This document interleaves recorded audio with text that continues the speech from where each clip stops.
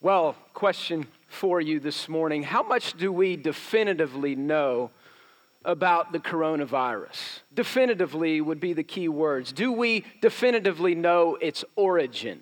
I know you have opinions about that. I have opinions about that. I see your opinions. You see mine on Facebook. Do we definitively know how it spreads? Even last week, we saw the CDC come out and say, all that millions of dollars you spent on Lysol and different disinfectants to cover space. We don't really think it primarily spreads that way. Do we definitively know if we've had it or not? Do we definitively know what the best current practice is minus a vaccine? Do we know when or if a vaccine will come?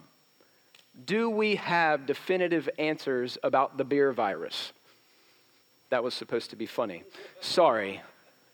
By the way, we don't have definitive answers for other viruses that have been around for quite a while. We don't have some of the same definitive answers about things like Ebola, swine flu, MERS, and SARS. We don't have definitive answers about those things. So as advanced as we certainly are as a civilization, as a world, we are still very frail, but it does not sell newspapers. It does not get clicks on social media to come out and say, we don't have all the answers, does it?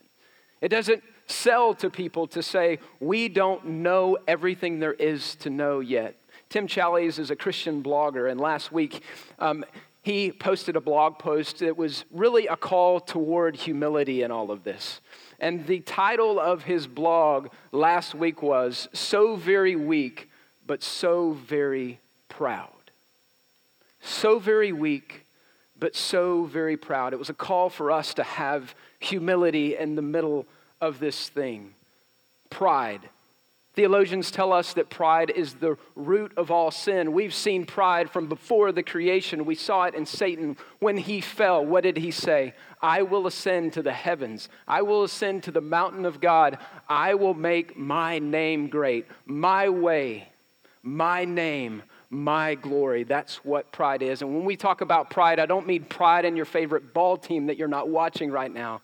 I mean the sin of pride that can so easily swell up in our lives. We've seen it not only in Satan's fall, we've seen it in the Garden of Eden. We saw Adam and Eve say, God, you've given all of us these rich blessings, but we think there's a better good out there. We're going to choose our own way. We saw it in Adam and Eve, and we saw the result of that. We saw it with Cain. God gives Cain a mark, and he says, don't fall into sin with your brother, and he falls into sin, and then he says, I'm going to make you a wanderer. What does Cain do? No, you're not.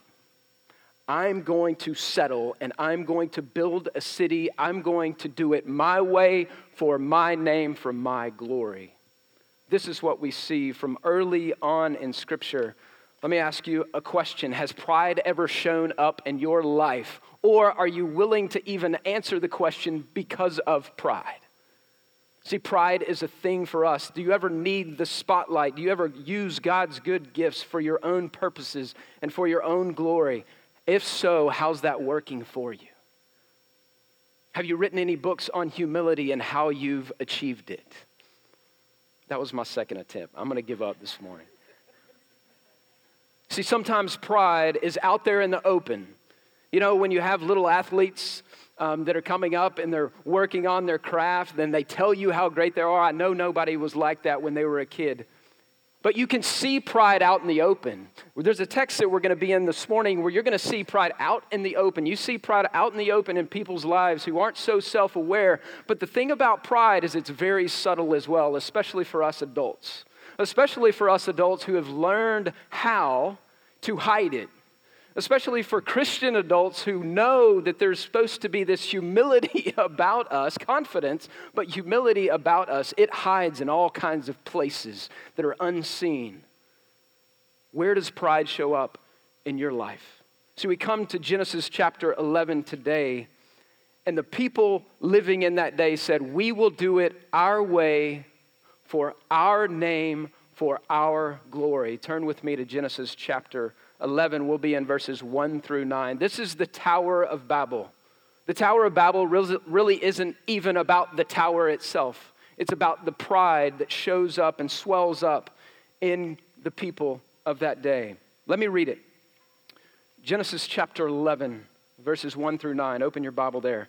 Genesis 11, verses 1 through 9. Now the whole earth had one language and the same words, and as people migrated from the east, they found a plain in the land of Shinar and settled there. And they said to one another, "Come, let us make bricks and burn them thoroughly." And they took brick from stone and bitumen for mortar. Then they said, "Come, let us build for ourselves a city and a tower with its tops in the heavens. And let us make a name for ourselves." There's your title. "Lest we be dispersed over the face of the whole earth." Verse 5. And the Lord came down to see the city and the tower, which the children of man had built. And the Lord said, "Behold, they are one people, they have all one language, and this is only the beginning of what they will do. And nothing that they propose to do will now be impossible for them." Verse 7, "Come, let us go down and confuse their language, so that they might not understand one another's speech." So the Lord dispersed them from over the face of the earth, and they left off building the city. Verse 9, "Therefore its name was called Babel," confusion, "because there the Lord confused the language of all the earth, and from there the Lord dispersed them over the face of the whole earth." You know what I love about Genesis? Genesis gives us the answers to life's big questions. I just want you to consider chapters 1 through 11. Where am I from? Who made me? Is there any dignity and worth and significance that I have from my Creator? How do I relate one to another, male to female, marriage? Why is the world so broken? Is there any hope for a broken world? Just think as I'm walking through this. Is there any hope for a broken world? Where does civilization come from? Where do the arts and culture come from?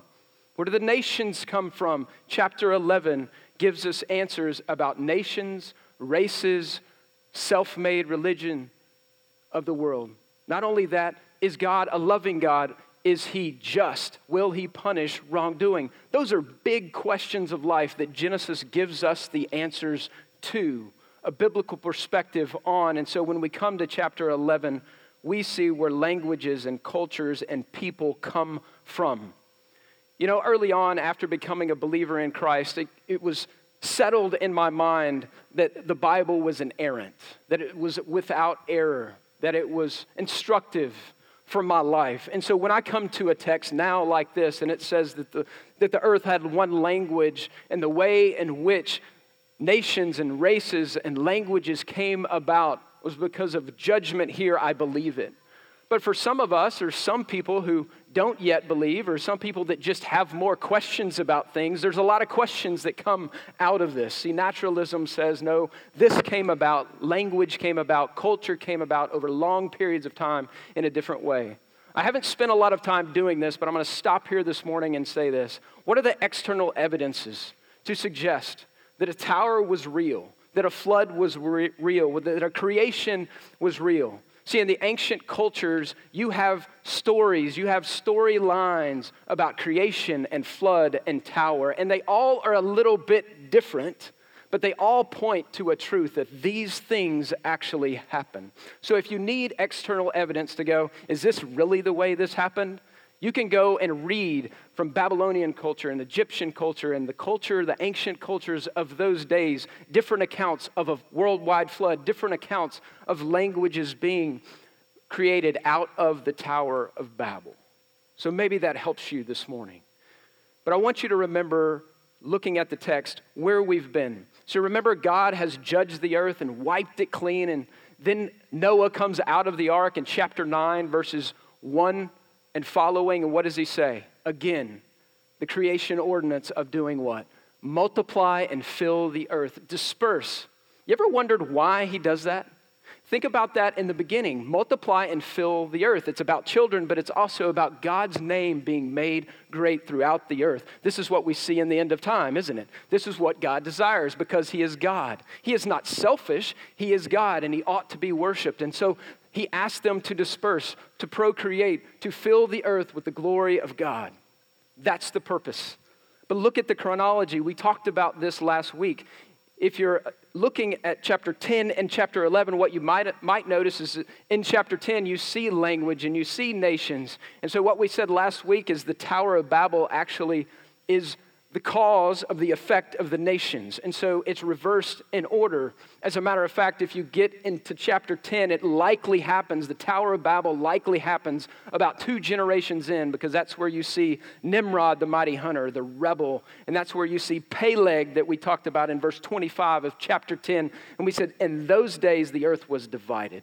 And so chapter 11, 1 through 9 really fits into chapter 10 about 2 generations early on in the multiplying and filling of the earth. But look at the text, verse 1 through 4.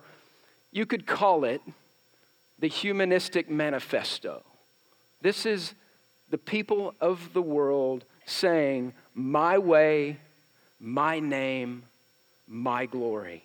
And then you see God's response. Let me just walk through a few things and then we'll get into some particulars. It says the whole earth had one language and the same word, so unity. The people migrated to the east. Anytime you see eastward movement, just make a note. When you see eastern movement, it usually means that they're going away from the blessing of God. Normal or going into trouble. They found a plain in the land of Shinar. Remember seeing Shinar last week? Who settled in the plains of Shinar? Nimrod settled there, the mighty hunter who was rebelling against God. So this is where the people, a couple of generations in, are migrating to. This is where they come to as they disperse.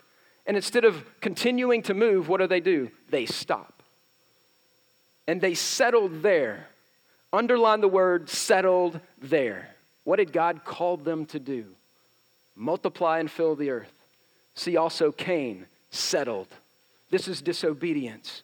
Verse 3, and they said to one another, this is like the original groupthink, where you just say what you want to do to one another, and as if it's the right thing to do, and then you do it. I want you to consider something here. If you look at the math, I've talked to a couple of you about this. Noah and his sons are still alive. And this people say to one another, come let us do what we want. What should they have done? They should have gone and sought counsel from Noah and Ham, Shem, and Japheth, because they had been through the first judgment. They had seen the effects of the flood. They had walked through it. They don't receive counsel. They don't look for counsel here. They go and do what they want. Verse 3, come let us. Where have you seen those words before in Scripture? Come let us make. In Genesis chapter 1, what does God do? He says, come, let us, the Trinity of God, make man in our image and let's bless them. This is man saying, in the land of Shinar, which is the region of the Garden of Eden, we're going to start over. We're going to create a new beginning and we're going to make our name great. Come, let us make a tower and a city. Let us make a name for ourselves. This is the original humanistic manifesto. This is man saying, no thanks God, we'll do it our way. That's verse 1 through 4. They don't scatter. This is a huge diss of God. I wondered when I was a kid, that sounds like a really heavy judgment. They just came together and made a city. But this is an affront to a holy, sovereign God. That's what's happening. And then verse 5 through 9, you'll see it. You see God's response. He confuses their language, which sets them on a path to have to migrate outward further in those clans with their language. And so this is the judgment that you see in 5 through 9. God confuses their language. I want to draw out 2 really important lessons that I think have great application to your life and to my life this morning. The first one is this: God's good gifts can be easily abused. God's good gifts can be easily abused. I think I see 6 good gifts here. I think you see unity. I think you see one language. It's a gift. You see creativity. You see technology. You see God's revelation, and you see significance. So unity, language, creativity. If you're taking notes and you'll write these down, it's technology, revelation, and significance. Let me briefly go through those. See, in chapter 10, 9 and 10, you see unity. You see family unity. There's one family on the earth, and everyone comes from there. This is an essential unity that they have, that they could do great things together. And yet it goes the opposite way as well, doesn't it? See, in unity, rogue nations can do really rough things. In unity against God, communities and churches and families and people can go their own way. So unity works both ways here. They use the good gift of unity for their own purposes. They also use language. See it there in verse 1? The whole earth, one language, same words. Listen, language is a great gift. Language, think about it. You have thoughts in your head. How do you communicate it to someone else? You use symbols. That's what effectively words are. They are symbols meant to be received by someone else so that they understand what you are saying and can respond and can then communicate symbols back to you so you can communicate. With one language, that's hard enough, right? Moms and dads, right? Spouses. With one language, that's hard enough. We have all kinds of communication problems. I'm doing premarital right. My wife and I are doing premarital right now with two different couples, Zoom. That's a whole new deal, man. That's a whole new deal. And every premarital syllabus that you can find talks about communication, the key of communication. This is a beautiful gift that God gives them, that God gives us. And yet, look at the way they use it. They use it to come together in unity for their own purposes. They use that language in that way. They also have creativity. Look at verse 3 there. And they said to one another, let us make bricks and burn them thoroughly. Effectively, this is like making asphalt. So they take different bricks. And by the way, in that day, for especially those of you guys who are builders, this is like second-rate building material. But they think they're pretty great. This is second-rate building material. They take bricks. There's no stone in the land of Shinar like there was where they were. So stone in that day is the best building supply that you could have. And yet they use bricks and mortar and bitumen and put it together and they build this tower. You see, they're creative with what they have. This is a new concept in the scripture. There's no stone there. But listen, God has given them creativity. He's made them in His image. He's a creator God. He's made them creative. I want you to think about all the creativity that this world has to offer and the ways in which we can both use it for God's glory and for harm and for evil. And with that, you see technology. What do they do with their creativity? They build a city. They build a city out of tar and bricks. They're making their own heaven on earth. The idea of Babel, the word Babel means confusion. But you can also substitute the word Babylon. You know what the Babylonians thought about their name? They thought that they were the gateway to heaven, the gateway of the gods. That's what they thought their name meant. In the Bible, when Babylon is mentioned, how is it mentioned?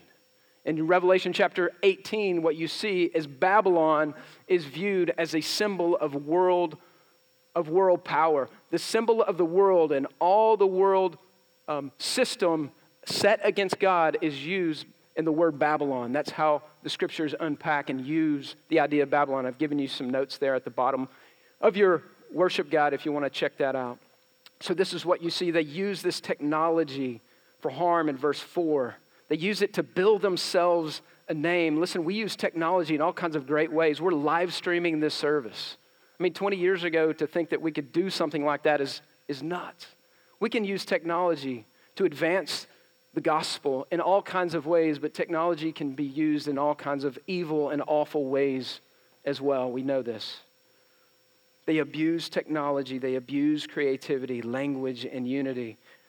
Here's what else I think you see with that technology and that creativity. They're building a tower to reach the heavens. See, in Moses' day, the original readers would look at this and remember Egypt. They would remember the ziggurats, the sign of the zodiac, where people would worship the stars. They would worship the heavens. And so not only do you see language and clans and races, now you see self-made religion coming out of technology and creativity. You see self-made religion that says, we're going to co-opt with God. God receives glory, but so do we. Let us make for ourselves a name. This is the origin of self-made religion. You know what Christianity says? No. You don't participate in that. God receives glory. We humble ourselves before Christ, the one who has given his life for us, that we don't contribute our glory to him. So you see self-made religion. You also see revelation. What has God told them? He's told them to be fruitful and multiply. He's given them his love and his care. He's given them his protection after the flood. And what do? They take his word and they twist it. And look at the text. Come, let us. They use the words of God and twist them. You ever seen that? You ever seen people do that and go, well, the Bible says this, so I'm going to do this. We never do that. Twisting the Bible, twisting God's revelation to us. We're going to make it our way. And also significance. See, I think the Bible innately says that you and I are significant because we're made in the image of God. We're made for his glory. You have significance. God loves you and cares for you. We have significance, but they take that significance and they push it to independent autonomy. They're only significant in the fact that it's their way, their glory, their name. Do you see it? We're going to do this for our name, for our glory. We confuse significance with independent autonomy all the time. We want our name, our spotlight. So if I had to sum this up, see, they used the good gifts that God gave them, not to make his name great, but to make their own name great. See, Nimrod, he's in view here. The mighty hunter that settled in the land of Shinar, he's in view. And all the other Nimrods with him would not be singing, "Come thou fount of every blessing. Attune my heart to sing your praise." They were singing their own song. 1989. I'll give you a break. 1989 NFL draft. Two men with the same last name. Incredibly gifted athletes. Both from humble beginnings. Both would become Hall of Famers. Barry Sanders, primetime neon Deion Sanders. Two athletes, listen to me kids, listen to me boys. Two athletes, incredibly gifted, incredibly different perspectives on how they lived and how they played the game. Barry Sanders, that guy had thighs twice as big as my legs. Short guy from Oklahoma State, set all kinds of NCAA records as a running back. Comes to the NFL, one other running back, Marcus Allen, said he was like Picasso on the field. Probably not a more talented athlete to play that position all time. I think he's the greatest running back of all time, by the way. My opinion. You know what he did as a great back, as a Hall of Fame back? With a terrible offensive line and a terrible franchise that he played for forever. He had nobody blocking for him. But you know what he did when he reached the end zone, young men? When he reached the end zone, he tossed the ball or handed the ball to the referee. And off the field, he always praised his offensive line and his coaches and his team. They didn't block for him. All right? He was incredible, but he was humble. And now let's talk about primetime. Some of this is a little old for some of you. I'm looking around going, man, 1989, some of you aren't born yet. Primetime, neon Deion Sanders. He was all about himself. All about himself. My son's over there doing the Deion little shake. When he hit the end zone, he was 10 yards from hitting the end zone, and he was fast enough to do this. Incredible athlete. He played cornerback. He was a shutdown corner. He did punt returns. He played offense. He played wide receiver. He was an incredible athlete.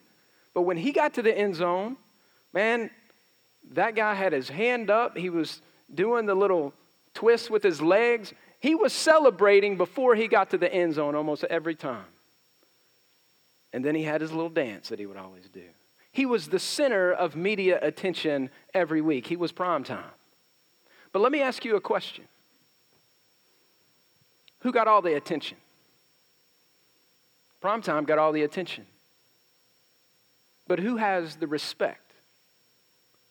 Barry Sanders. Give you that example, not to just give you a old school history lesson in football. Which way are you going to live? You need to be prime time? Or do you live your life in a way that says, I'm going to hand the ball to the ref. I'm going to act like I've been there before. You're going to live in humility. We're going to live for the show. Are we going to live to make our name great? How would God have us live? What do we do with the good gifts that God gives us? You remember the story of Jesus when the sons of Zebedee's mother comes to Jesus? Every mother wants the best for their kids, right? They come to Jesus and said, I really want my sons to sit on your right and your left. That's a good mother. And Jesus said, that's not mine to give. He said, the Gentiles lord over power. And then he said, if you want to be great in my kingdom, be a what? Be a servant. This is what it means to be great in God's kingdom. It means to be a servant. That's what he modeled. That's how he went to the cross. That's the message of the gospel. He humbled himself that you might have life and life eternal. You see, God's way doesn't look like the world. And you may not get the accolades that you want or even deserve. So do you want to be great in his kingdom or your own little kingdom? So, what do we do with the good gifts that God gives us? Well, what's God's response to the people at the Tower of Babel? Look at verses 5 through 9. Verse 5 through 9, I think you see three things, three ways in which God responds. And let me give you those. He responds in sovereign sarcasm. He responds with merciful concern. He responds with holy judgment. Let's talk about sovereign sarcasm. I want you to see the sarcasm in verse 5. They think in verse 1 through 4 they're pretty great. They've built all this to the heavens. I don't think they were literally trying to build it to the heavens, but they were certainly full of themselves, full of their own name and their own way and their own glory. And look at verse 5. And the Lord came down to see the city and the tower. Here's the sarcasm. This is where in the Bible you see anthropomorphism. It's where God uses human language to describe how he's thinking and feeling.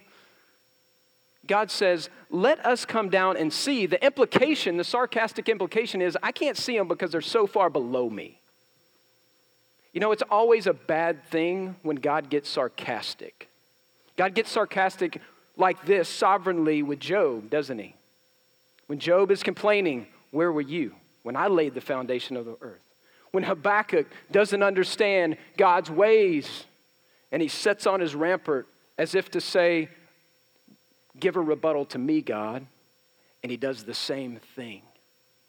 See, God is sovereignly sarcastic in saying, they think they've made their name great. They think they've reached the heavens. I can't even see them. We've got to go down. The Trinity of God has got to go down and see this thing that is so far below me. This is what you see in verse 5. You see sovereign sarcasm rooted in his sovereign power. And then you see real concern. Don't mistake when you look at verse 6. And the Lord said, behold, they are one people, and they have all one language, and this is only the beginning of what they do. This is not fear. God is not fearful of all that they can do. He's sovereign. He's concerned. He's concerned. He is showing mercy and care here and saying, look at all that they can do together. He's seen this before. Look at all that they can do together. I am fearful for them. He is being a good shepherd. He is loving and caring for them. And so this is the reason for his judgment. He judges them in his holiness and in his justness, which is also an act of mercy. Because what does he say? Because the Lord confused the language of all the earth. He did that so it would slow down the effects of their sin and pride of wanting to be great. This is sarcasm, concern, and judgment. This is what you see. We have to pay a price when we go our own way. We have to pay a price when we go our own way, but guess what? This is what has happened at the cross. That God has paid the price for you and for me, the judgment he put on his son. He put the judgment on his son so you can receive grace and mercy and forgiveness. You don't deserve it. I don't deserve it. You can't earn it. God is a merciful and just God, do you know that message this morning?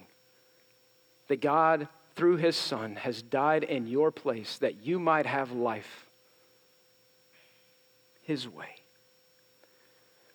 Verse 9, look at it there. Therefore, its name was Babel. Means confusion, right? But as I said a minute ago, Babylon can also be imposed into this. So what's your perspective? Is the world around you and all that it offers to make your name great, is it the gateway to heaven for you? Is this heaven on earth for you? Is this Babylon? Or do you look at the world the way God would have you look at the world and say, this world is confused. This world needs redeeming. This world is not worth you putting all your eggs in this world's basket because it will leave you defeated. That's the question that comes out of verse 9. There's two perspectives. There's two ways to live. Are you living for Babylon? Or are you living for heaven? Are you living the way God desires you to live because there's blessing there? Which way do you choose? See, the warning of this passage, and we'll close with this, the warning of this passage for the people of Israel about to go into the promised land, that were looking back on Egypt and forward to the land of Canaan where God had called them to go. The message to them was this: self-glory is self-defeating. Pursuing your own vain glory is self-defeating. It doesn't work. That's the message for you and me as well from this text. That pursuing self-glory is completely self-defeating. They tried to build their own tower and their own way to the heavens. They still got scattered. But here's a beautiful truth. The pursuit of his glory leads to blessing. I want you to turn one page in Genesis 12, and I think the people of God then wouldn't have missed this. Maybe it's easy for us to miss this, but I think it's also the reason he puts this out of chronological order here. Genesis chapter 12. What are they doing here in 11? My name. I want to make my name great. I'm going to make my name great. Look at what happens in the Abrahamic covenant, chapter 12, verses 2 and 3. What does God say to Abram? He says, I will make your name great, and you will be a blessing, and all the families of the earth will be blessed through you. Speaking of Christ. Do you catch that? You catch the contrast from chapter 11 to chapter 12? His way, if you live his way in the pursuit of his glory, there will be blessing. And primarily that is through Christ and salvation. But I would also remind you of something else. When you come to the New Testament, you see this guy named John the Baptist. And I've talked about him a little bit around Christmas. People ask John, are you the Christ? All the time. And he answered in what way? No, I am not the Christ. There's a lot of I am nots in John's life. I am not the Christ. I am not worthy to tie his sandals. He must increase. I must decrease. And then you remember in John chapter 3, later on when Jesus has now come on the scene and John's time is kind of past, John's disciples do what? They come to him and they say, hey, Jesus is getting all the fame. Everybody, your disciples are starting to follow him. What does John say to his own disciples about Jesus or about his own role? He tells them a story, effectively. He says, you know what? This is great. I get to be a friend of the bridegroom who's coming for his bride. Effectively, I get to be in the wedding. And if you're at a wedding, you don't make your name great. You're trying to stand up and see the bride and the bridegroom and celebrate what's happening. So John is saying to them, we get to get out of the way. He must increase. We must decrease. And then he says, now my joy is complete. Not only does God, when you pursue his glory and his name and his way in humility, there is salvation and there is joy. Let me pray. Father, we thank you for your word. We thank you for this message, this warning from this passage that self-glory is certainly self-defeating. And Lord, I pray for us where we're at. Pray for my own heart. I pray as David prayed that you would reveal any way in me that I can't see. And so, Lord, I pray for us as a church that we would be a people marked by humility, marked by a desire to bring your name glory, to make much of your name here and in this community and in our world. That we would daily ask the question, am I making a name for myself or am I making a name for my God? We love you. We thank you for this. We pray that the Spirit of God would use this word in our lives in a way that would bring us and draw us closer to our Savior, that we would just a little bit more today be conformed to the image of Christ. In his name we pray. Amen.